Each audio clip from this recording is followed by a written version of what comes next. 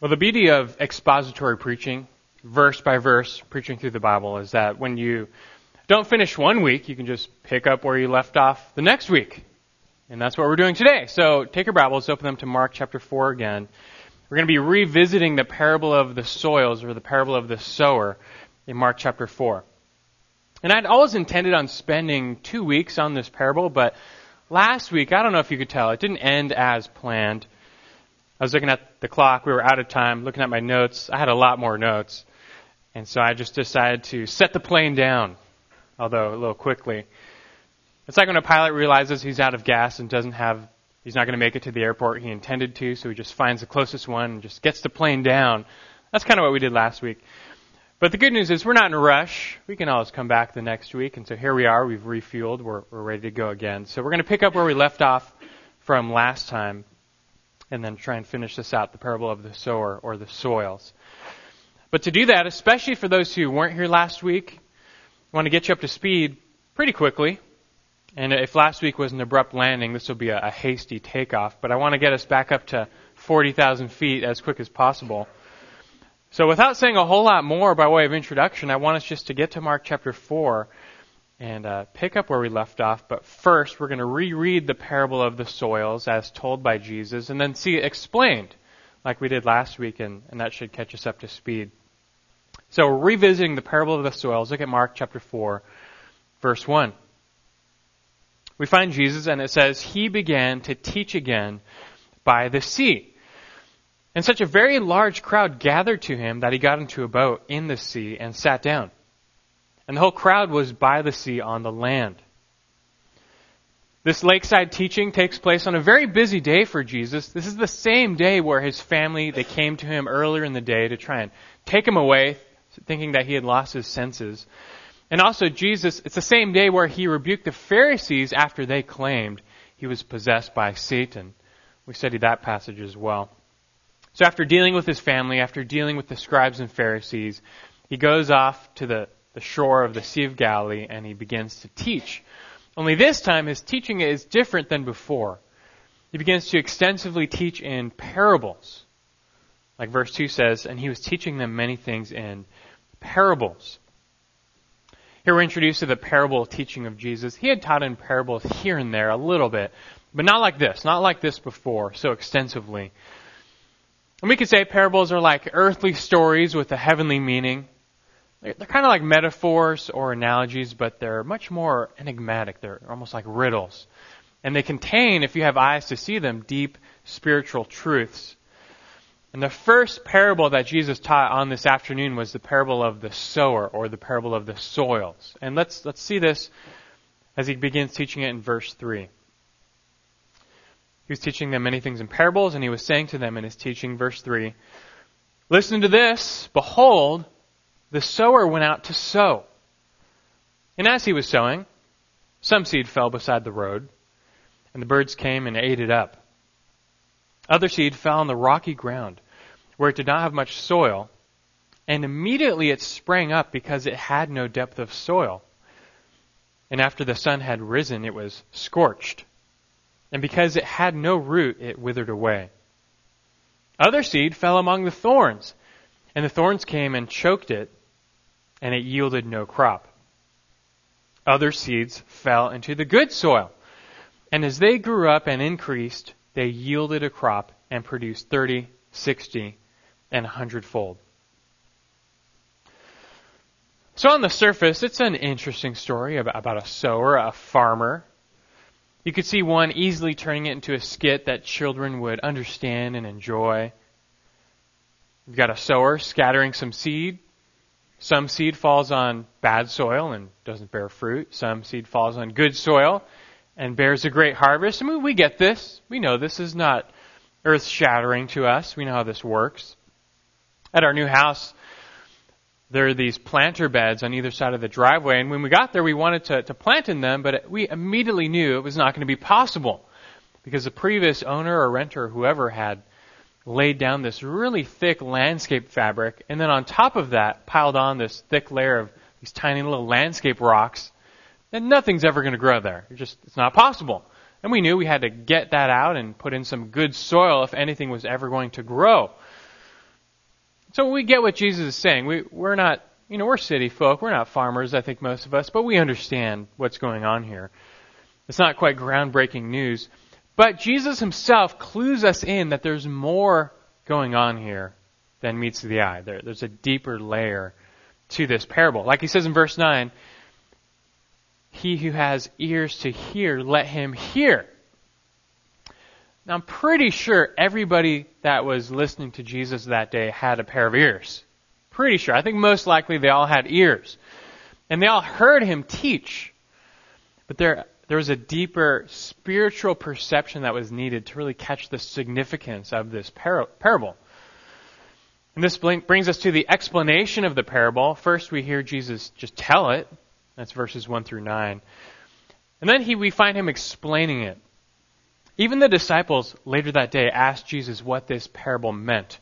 And Mark fast forwards us to the time when Christ is alone with his disciples, and he gives them the inside scoop. Here's what this really means. And he paints the picture for us in more detail. So let's look at this now. We've seen the parable told. Now the parable explained. This is still recap, but let's look at verse 14 and read these verses again to see the parable explained by Jesus. The parable explained starting at verse 14. He says, the sower sows the word. These are the ones who are beside the road where the word is sown. And when they hear, immediately Satan comes and takes away the word which has been sown in them. In a similar way, these are the ones on whom seed was sown on the rocky places, who, when they heard the word, immediately received it with joy. And they have no firm root in themselves, but are only temporary. Then when affliction or persecution arises because of the word, immediately they fall away. And others are the ones on whom seed was sown among the thorns. These are the ones who have heard the word, but the worries of the world and the deceitfulness of riches and the desire for other things enter in and choke the word, and it becomes unfruitful. And those are the ones on whom seed was sown on the good soil. And they hear the word and accept it and bear fruit, 30, 60, and 100-fold. Well, thankfully, Jesus himself identifies what represents what in this parable. And it begins with the seed. The seed is the word of God, the gospel of the kingdom. And the sower, he's spreading this message around. He's preaching the gospel, letting the kingdom be known. And the gospel, it's a message of salvation. And to be saved, it must be believed. But to be believed, it must be heard. But to be heard, it has to be preached. And that's why you need a sower. The sower sows the seed. He preaches the word, spreads the gospel. That being said, the emphasis of this parable, though, it's very clear. Just a few words describe the seed. No identification is given of the sower, but almost the entire thing is devoted to telling us about the soil and how the soil impacts the results. The emphasis is clearly on the soil. There are 4 different soils here representing 4 different people, or really heart responses to the gospel. These soils and their response to the seed typify how people respond to the gospel. And the obvious point is that one's heart condition determines the nature of their response. Now let's, still by way of recap, let's look at these 4 soils and what they represent. And first comes the hard heart. This person has been given over to their sin for so long that their hearts have become hardened, like a concrete sidewalk. They have so killed their conscience through sin that the things of God have no impact. Yet sometimes, as local sidewalks prove, the seed can get through, find the crack, and still bear fruit. There's power in God's seed, and sometimes the seed can even penetrate the hardened heart. But Satan knows this as well. And so man's great spiritual enemies, Satan and by extension demons and all of that, They're pictured as birds working to remove the seed from a person's heart, keeping them from even contemplating and considering the gospel which they just heard. And so we find that the first seed faces a double threat, both the hardened heart and spiritual enemies at work to keep this from bearing fruit. And the first seed indeed does not bear fruit. Second comes the shallow heart. The shallow heart, unlike the seed beside the road, these people immediately receive the word with joy. The message, it sounds great. I mean, who wouldn't want eternal life? It's like with kids. You go into Sunday school and you tell kids, hey, if you want to go to heaven, which is great, and you want to avoid hell, which is really bad, all you have to do is believe in Jesus. Just by a show of hands, who wants to believe in Jesus? And they all raise their hand. I mean, who wouldn't? But such people don't realize the cost that comes with salvation. Salvation is free, but it costs you your life. Your entire life. You have to die to self, to your old self. You leave your old ways behind. And you follow Jesus. His ways are now your ways. But such people, they're not willing to give up their ways. And when their ways are imposed upon by following Jesus or by affliction or persecution, it's not really what they signed up for, so immediately they bail. Immediately they receive with joy, but just as fast, immediately, he says again, they're out of there. Such people still live for and serve themselves. And so it's no wonder that when their selves are imposed upon, they fall away. Third type of soil represents the divided heart. The divided heart. These people think Christianity sounds nice. It might lead to a nice life, peaceful life, but in the end, they're still living for something else. It's not possible, however, to follow Jesus with 50% of your heart, or even 99% of your heart. It's an all or nothing proposition. That doesn't mean we're perfect, but true believers are entirely sold out for the Lord, for following the Lord. Those with divided hearts, however, they're not. It's always something else or someone else that gets in the way of their undivided devotion to the Lord. The simple lesson with these is that if you let anything get in the way of following the Lord, you will never follow, because there will always be something else to get in the way. And you look at these first three seeds, and so far it's not looking so good for the seed. So far, the seed has a pretty poor track record. But the parable ends on a good note. For lastly, the seed finds the soil representing the good heart. This is the fourth type of soil, the good heart. God has tilled the soil of this person's heart so that they are ready to hear and receive the word. Their response is not hardened but accepting. It's not shallow but deep. It's not divided but devoted. These people truly accept the word of God. They truly become his disciples, and then they prove it by bearing fruit. Some 30, some 60, some 100-fold. Different Christians bear different fruit, but nonetheless, it's all good. And all throughout Scripture, this is the consistent mark of true discipleship. Everywhere, the mark, the evidence that you are a true disciple, bearing fruit. You're not saved by it, but it shows you have been saved. This is how Jesus can say, Matthew 7, verse 17, every good tree bears good fruit. Not 3/4, but every good tree bears good fruit. And how he says this in John 15, verse 8. Christ said, my Father is glorified by this, that you bear much fruit, and so prove to be my disciples.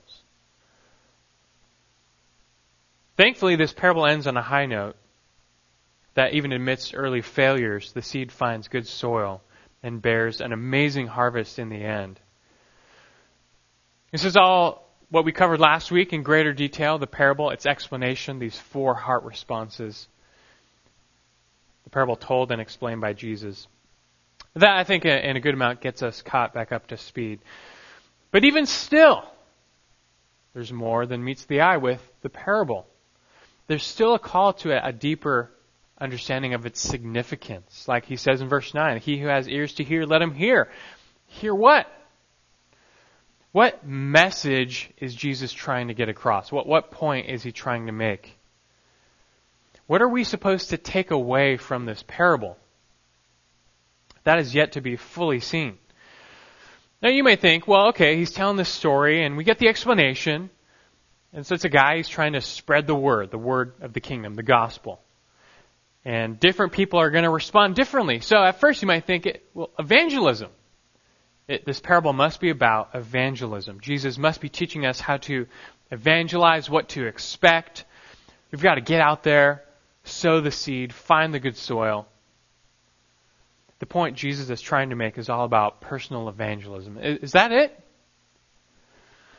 Well, let me say, there is a very valid application of this parable to personal evangelism. We're going to get there, actually. We're going to spend a lot of time with that. However, that's not quite it. Jesus is not simply giving an object lesson on personal evangelism here. There's something even more going on, even more significant. And if you want to get this, you've got to not only understand the parable, but the context, what's going on around this in the time. And if you don't get the context, you're going to sail right off the deep end and totally miss the boat on this parable. And for instance, I've got to include this. Last week, after we did, pass number 1 on the parable of the soils, someone came up to me after the service and showed me their notes in their study Bible and how it explained the parable and the parable's purpose. And it was the New Spirit-Filled Life Bible by Jack Hayford. And so I read this snippet of the study Bible, which explained the parable and its application. And it was just so striking, I had to just throw it in here. Can you guess what they made this parable all about? The true meaning of the parable of the soils. It's all about money. It's all about money. The notes said that this parable teaches how we are responsible for planting seeds of faith through acts of giving. And we are responsible for selecting the right soil. So the lesson they drew from this parable is basically how to discern what ministries you should give your money to. First, they say that we must take charge of our giving. We must plant our seeds of faith through money, of course. Then, secondly, we must look for places where the Holy Spirit is at work, places alive with the Word of God, places where, quoting now, where spiritual results are found, where miracles, signs, and wonders confirm the preaching of the Word. Plant your seeds of faith there, end quote. And when you do this, of course, you can expect a huge return on your investment, 30, 60, 100-fold. If you're not quite following what they're saying, here's the translation. Give them your money. Give them your money. They somehow warped and twisted this parable into a lesson about giving your money to charismatic organizations. Which is very convenient, but can you believe that? This parable, I hope you can already tell yourself, but this parable has nothing, absolutely nothing to do with money. It's not even a distant application.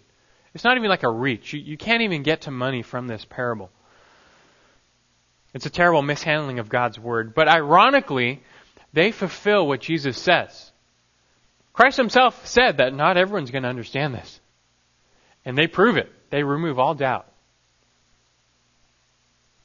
Thankfully, the person who brought this to my attention himself understood it was about time for him to get a new study Bible. So I didn't have to tell him. Anyway, the lesson of this parable, it's not money. That's not the point that he's making deep down. And it's not even evangelism. That's not the deep point he's making. It's related, but really, we want to get to the bottom of it. Now, if you're tracking with me, we're back up at 40,000 feet at this point. We started into all this last week. We ran out of time. But we're back in the air, and we want to discover what's really going on with this parable, with all the parables. What is their intended purpose, and what point is Jesus trying to make with them? Even with the explanation, we still wonder, well, what's the real point here? And to help us answer this, we're going to turn our attention now to the second question the disciples asked Jesus on that day. If you remember, after an afternoon of teaching parables, Jesus dismissed the crowd and he goes into a house alone. But he's not alone. The 12 disciples and some other people, they enter the house with him. And they ask him some questions, because even they had not heard Jesus teach quite like this before. And so the first question they ask him is, what is the meaning of this parable? Specifically, the parable of the soils. And we've already answered that question. That was all last week. But they ask him a second question, like Matthew 13:10 says. They say, why do you speak to the crowds in parables? Why are you teaching in parables at all? Well, what's the point? And we want to answer this question now. This will really help us understand the parables more. And we find the answer back in verse 10. We skip these verses, but this is where Mark fast forwards us to the time where Jesus is alone in the house. And before he even gets around to explaining the parable of the soils, he says this. So let's start from verse 10 of Mark chapter 4. As soon as he was alone, his followers, along with the 12, began asking him about the parables. And he was saying to them, to you has been given the mystery of the kingdom of God. Stop there for a second. Catch that phrase. To you has been given the mystery of the kingdom of God. Jesus is letting us know that the parables have a revealing function. They are revealing something. These aren't just simple folk tales he's telling. There are deeper spiritual truths embedded in them, and he calls these truths mysteries of the kingdom of God. Now first, what does he mean by mystery? Well, mystery in the New Testament sense, it's some truth previously unrevealed, but which must come by way of divine revelation. It's a truth you haven't known yet. You're not going to find it explicit in the Old Testament, but you're not going to stumble upon it naturally. It must be revealed to you. And that's what Jesus is doing with the parables. He's revealing to his disciples serious truths about God's kingdom. And that's our real subject matter. That clues us in already. What are the parables about? It's not money. It's not even quite personal evangelism, but more directly, the kingdom. The kingdom of God. That's what they're about. These parables, including the parable of the soils, reveal something about the kingdom of God. So now we just need to stop for a second and ask, well, what is the kingdom of God? What does that mean? Are you familiar with that concept? Do you have a basic grasp on the kingdom? God's kingdom, it's one of the major threads running throughout the entire Bible. It's a huge topic, and so it can be very confusing. But just for now, let me boil it down with this. You can think of it this way, very simply, God's kingdom is his rule over all creation. That's a simple way of putting it. God's kingdom is his rule over all creation. And ultimately, we know God rules over all. He is sovereign. He never loses his sovereignty. His kingdom is permanent. But think about this. In a real sense, after the fall, Satan has become the ruler of this world. Couldn't we say that? Jesus said that several times. He's the ruler of this world. And this is all according to God's sovereign plan. We know that. But nonetheless, right now, the exertion of God's rule over creation is thwarted. See, God is the king. The universe is his domain. We are his people. But after the fall, you could say that his kingdom is in disarray. Sin and Satan have led all to rebel against God's rule or God's kingdom. So if you get that from one angle, the entire story of the Bible, then, it's the story of the restoration of God's rightful rule over his creation. The restoration of God's rightful rule over his creation. I mean, just think, the first 2 chapters of the Bible, God is rightly ruling over his creation. The last 2 chapters of the Bible, God is once again rightly ruling over his creation, but every chapter and verse in between. It tells us the story of how God restores His kingdom rule. And this is what the Bible looks forward to when it talks about the kingdom of God. The kingdom of God looks forward to that time when sin and Satan no longer rule, but God again expresses His rule over all creation. That's the kingdom of God. It's just like Jesus taught us to pray in the Lord's Prayer. Remember that? Father who is in heaven, hallowed be your name. Your kingdom come. Your will be done on earth as it is in heaven. It's the kingdom, God's rule exerted again. Now the Jews had high hopes for this kingdom because they're thinking we're going to have the best seats in the house. However, they emphasized all of the physical dimensions of this kingdom to the neglect of the spiritual dimensions. They were looking for this messianic king who would come with a literal sword in his hand, who would kill the Romans, set up his rule, and rule the earth with Jerusalem at the center. That will happen. Jesus is that king, and He will rule. But they fail to understand that this messianic king must first be what? The suffering servant. He must first be the suffering servant. Jesus as Savior first had to die to redeem men. Otherwise, the kingdom would be empty. Nobody would be in the kingdom. Because we've all participated in rebellion against God's rule. So Jesus had to first suffer and die to defeat Satan and sin on the cross, enabling us to participate in the kingdom. We take this for granted because we learned from kids. Jesus died first, and then He'll come to rule second. But this was new to them. This was shocking news to them. They were not expecting the king or the kingdom to come like this. Just think about this. Jesus comes and He's the king. In Him, the kingdom of God, God's rule, is revealed. God is going to mediate His rule over creation through Jesus, this second Adam, this son of David. Only at the time, they saw Jesus as this lowly carpenter from the podunk town of Nazareth. Do you realize how crazy that sounds? That takes faith to believe. I mean, this is what you have to believe. Here's this guy. He's from nowhere. He's a nobody. He's not a ruler. He's not royalty.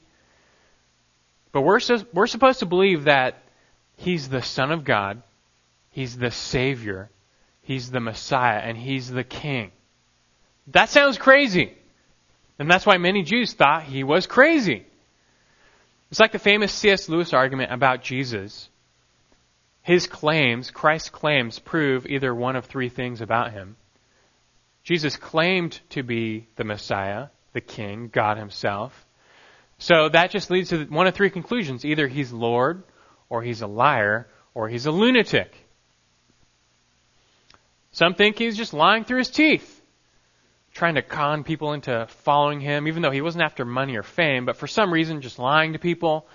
Or maybe He's a lunatic, just detached from reality, having a conversation with a wall, just a crazy person. But the problem with that is, crazy liars, I haven't really seen them open the eyes of the blind, or restore missing limbs, or heal people with leprosy, just like that. They don't really teach clear truth with authority, and they're not sinless. So, hopefully you see the words and the works of Jesus. They testify very clearly that He's not crazy, and He's not a liar.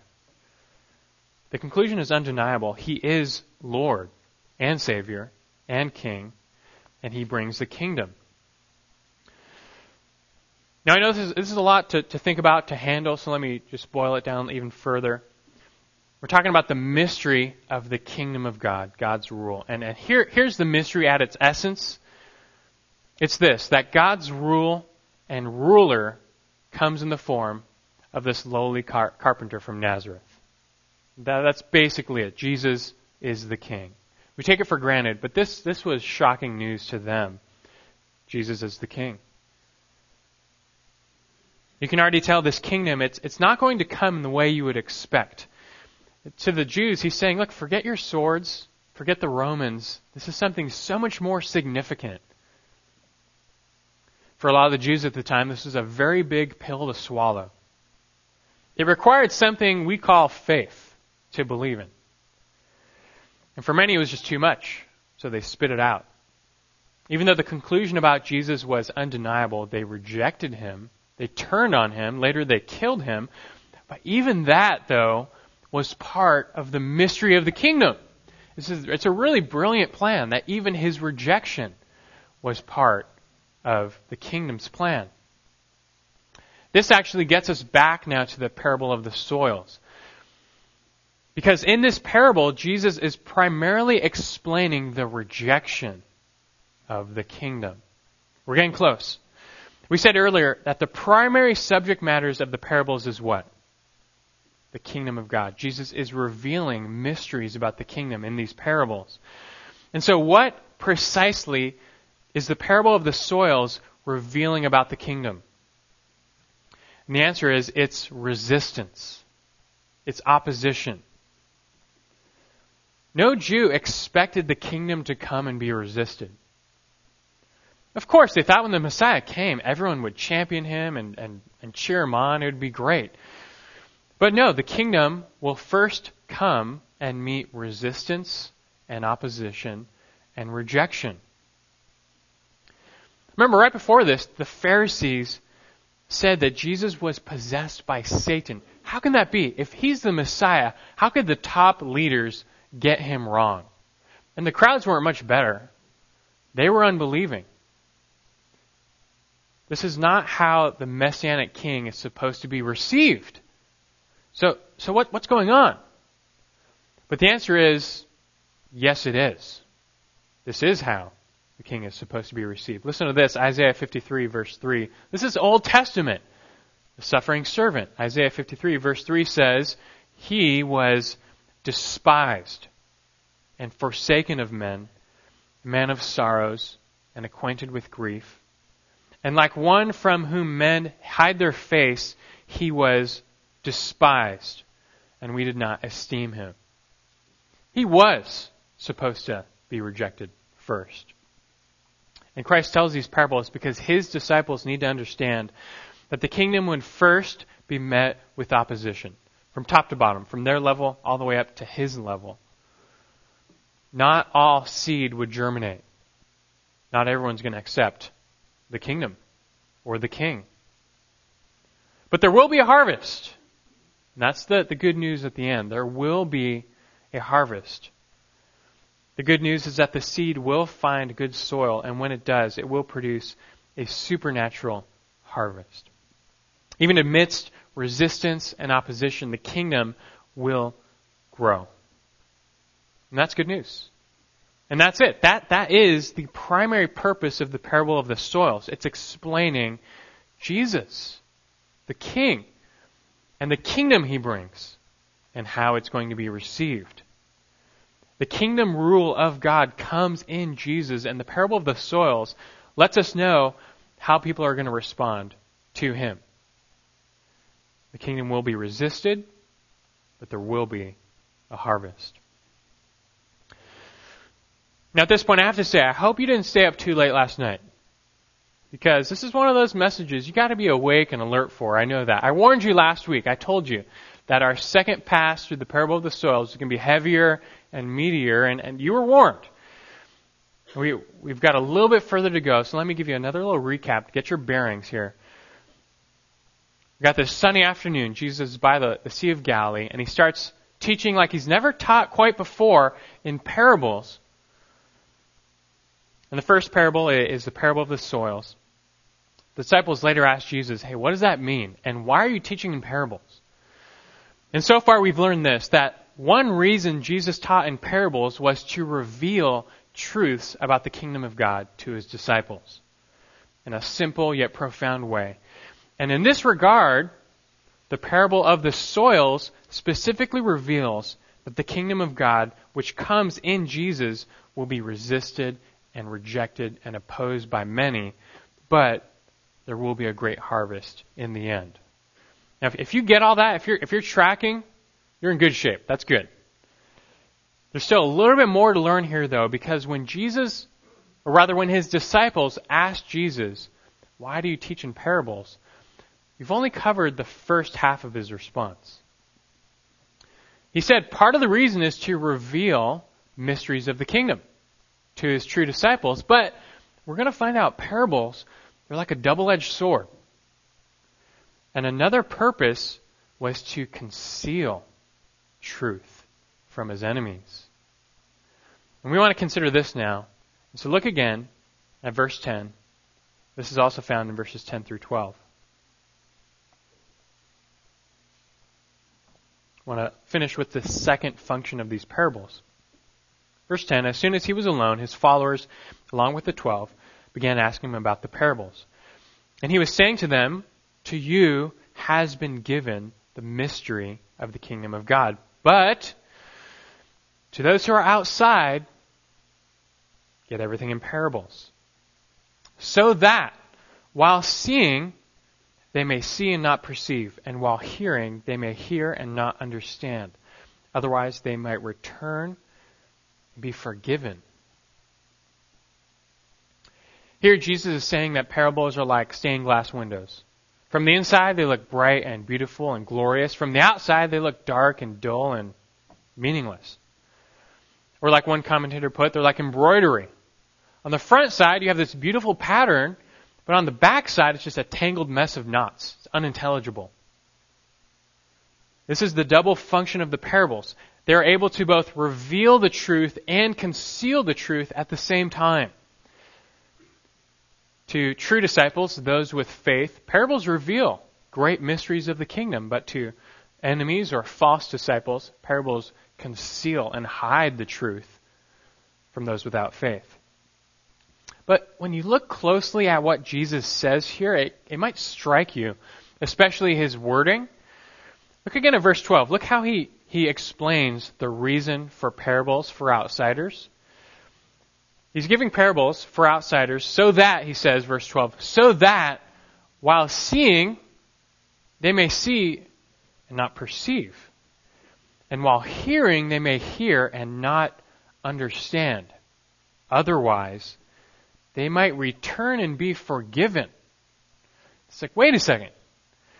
It kind of sounds like Jesus is using parables to conceal truth from people in order that they will not be saved. Is that true?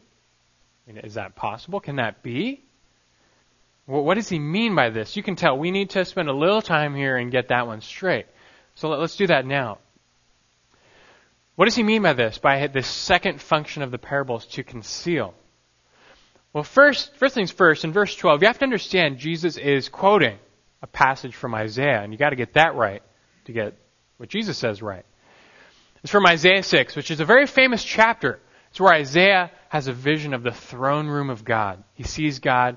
He becomes God's messenger. God commissions Isaiah to go and preach to the people of Israel.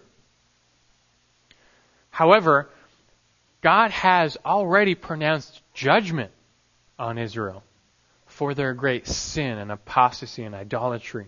They're going to be judged. So why is God sending Isaiah to preach to the people if they've already been sentenced and they're going to be judged? What's the point? What good is it for him to show them their sin and call them to God if the people are not going to repent? It sounds pointless, but it's not. The point is indictment. In this case, Isaiah's preaching takes on a double meaning. Because as he genuinely calls the people to turn to God and repent, as they reject him, it only confirms their unbelief and seals their judgment. It's in this context we find Isaiah 6, verses 9 through 10. That's the passage that Jesus quotes here, references here. Israel is so hardened in their own sin that they're not going to repent. But God sends Isaiah to them anyway to preach, and as they reject, they just confirm their unbelief. They seal their own judgment, and they just prove they belong where they are. And now you can see this is why Jesus references that passage, because his parables have the same function. Israel at the time of Jesus was wicked and unbelieving. Don't take my word for it. That's Christ's own description of this generation. Right before this, even before the parable of the soils, we find Jesus condemning all of Israel. Already. It's only 1 year of ministry and he's already condemning the entire generation. He calls them what in Matthew 12? An evil and adulterous generation. They're worse than Nineveh.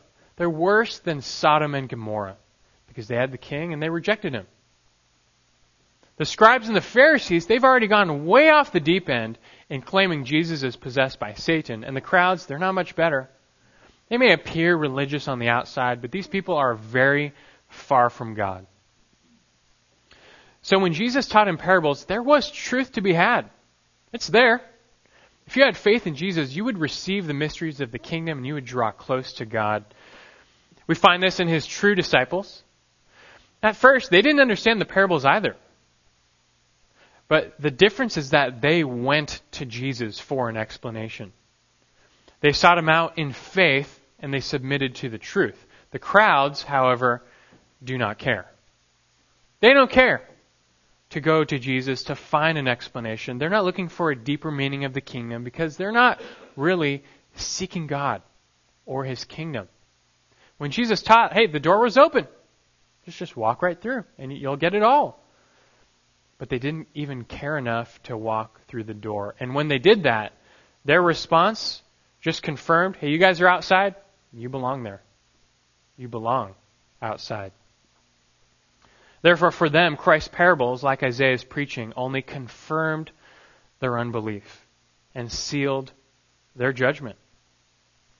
The people were responsible before God for their own hardness of heart, but through the parables, their hardened state was confirmed, and it's like the soil was packed down even more. It doesn't mean that those who are outside are being denied the possibility of ever believing. No.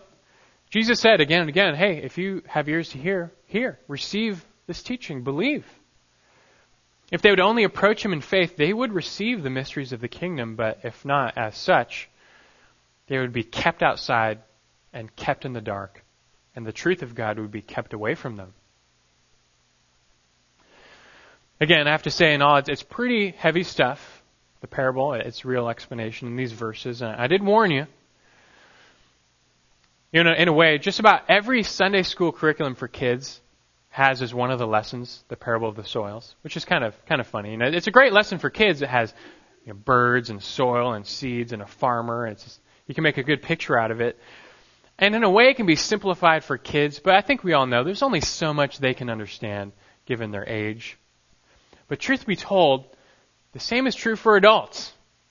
With the parables and this parable, there's only so much you can understand. But the limiting factor is not your age. It's your faith. And this in the end here, this is the real takeaway from the parable. How do you respond to the parables? How do you respond to the parable giver? One of the great ironies with this parable is that every time it's retold, the parable, it's played out. It's played out again. Just in telling the parable, it's like you're the sower and you're sowing seed. And people are going to respond to you in the same way they responded to Jesus. Just like in his day, the word of the kingdom still separates people. The curious from the serious. Those looking for a religious sideshow from those who truly seek and want to know God. Tell the parable, it's going to split people in half and separate them. The parables, they sift the true from the false. They draw a person's faith or lack thereof to the surface. And that's the great challenge the parables confront us with even today. They force us to ask, do you have true faith? Do you? The mysteries of the kingdom, they're not natural. They're not simple. They're not normal. They're not expected. They're these rather radical things. So what do you make of them? Do you accept or reject? Jesus, this lowly carpenter from Nazareth, this Jew from 2,000 years ago, is the king. Do you accept or reject? And God's kingdom rule and kingdom is found in him alone. Do you accept or reject? And by believing in him and following him, being his disciple is the only way to be forgiven of your sins and be granted entrance into this kingdom. Do you accept or reject? To be saved, to be the good soil, you must accept these truths. It requires faith. There's only one way. Go through that door through faith. But he who has ears to hear, let him hear. It's not always easy. Discipleship is not easy. It's called the narrow road. It's not called the easy road. Now, it's a good road. Christ's burden is light. His yoke is easy, but it's still not an easy road. You'll notice Jesus himself, he was not interested in making things easy for people. In this passage, he's not being very seeker sensitive. He's really not. I mean, what kind of teacher would give this very enigmatic lesson full of parables that no one can truly understand and then just wait around for those to come to him in faith to get the explanation? Who does that? Who would do that? But Jesus is not interested in puffing up the crowds and making them feel good about themselves. He's not trying to confirm them all as Christians just because they showed up. Discipleship is hard. The gate is narrow. There are few who find it. So do you really seek him? And if so, prove it. Receive his words, not in hardness, but with open arms. Follow him, not shallowly, but wholeheartedly. And be devoted to him, not distractedly, but purely. Have faith in him, his person, his death, his resurrection. Then bear much fruit, and so prove to be his disciple. This is the great takeaway of the parable of the soils. It's a call, it's a challenge to true faith, and you just can't fake it. It can't be faked. So now that you have all that straight, now that you're all experts on the parable of the soils, we can finally now talk about evangelism. But we're not going to do that today. We're going to do that next time. Because it actually fits perfectly with what Jesus says right after this parable in verse 21, where he says this. Right after this, he was saying to them, a lamp is not brought to be put under a basket, is it? It's another parable. And we learn that Jesus, he's the light of the world. And he didn't come to be hidden. It's not a secret religion we're trying to run here. Although for a time he concealed his identity as king and his role as Messiah, after his death and resurrection, the mystery's out of the bag. It's not a mystery anymore. It's revealed, and it's meant to be spread. Now, we are never commanded or advised to teach in parables or in an unclear manner. We want everyone to know. Like Isaiah, we are commissioned to just go and preach the clear gospel and to let the light shine. How will people respond? Well, the parable of the soils actually tells us in the same way they responded to the kingdom then, they'll respond to the kingdom now. There's a lot more to say in this regard. We'll save it for verses 21 through 25 next time. And for now, let me just encourage you to meditate on what we've learned on these verses and receive the challenge and ask yourself, have you received the word? Do you have true faith? Do you follow? Are you the good soil? I pray that you are and that you bear much fruit and so prove to be his disciple. Let's pray. Our Father, who is in heaven, hallowed be your name. You are a worthy God, worthy to be praised. Your name is worth worship just for who you are, your character, and your works. And we pray that your kingdom comes and that your will is done on earth as it is in heaven. This age has been given over to sin and Satan, and although that's part of your plan, we don't want to be a part of that. In a sense, we don't want to be given over to sin and Satan, and you seek to redeem us from that. Indeed, you've already given your Son to conquer sin and Satan on the cross, and to redeem yourself a people, a possession for your own name. And that's us. We thank you for that. We thank you for the mystery revealed to us. Lord, we are weak and feeble, and we don't have ears or eyes to see. Give us ears and eyes. And we thank you for the grace already given that we can grasp what we can already. But help us to see more and more. Not to just fill our heads, but to infect our hearts and cause us to live rightly before you and to worship, to follow, to be true disciples, those with faith, those who bear fruit. It's a lot to learn, a lot to take in, Lord, but help us just to soak in our lives and challenge us to be those of true faith, meaningful worship, those who follow you now and forevermore. We look forward to learning more, but for now we just worship you now and always. And bless our week to come. In your name we pray. Amen.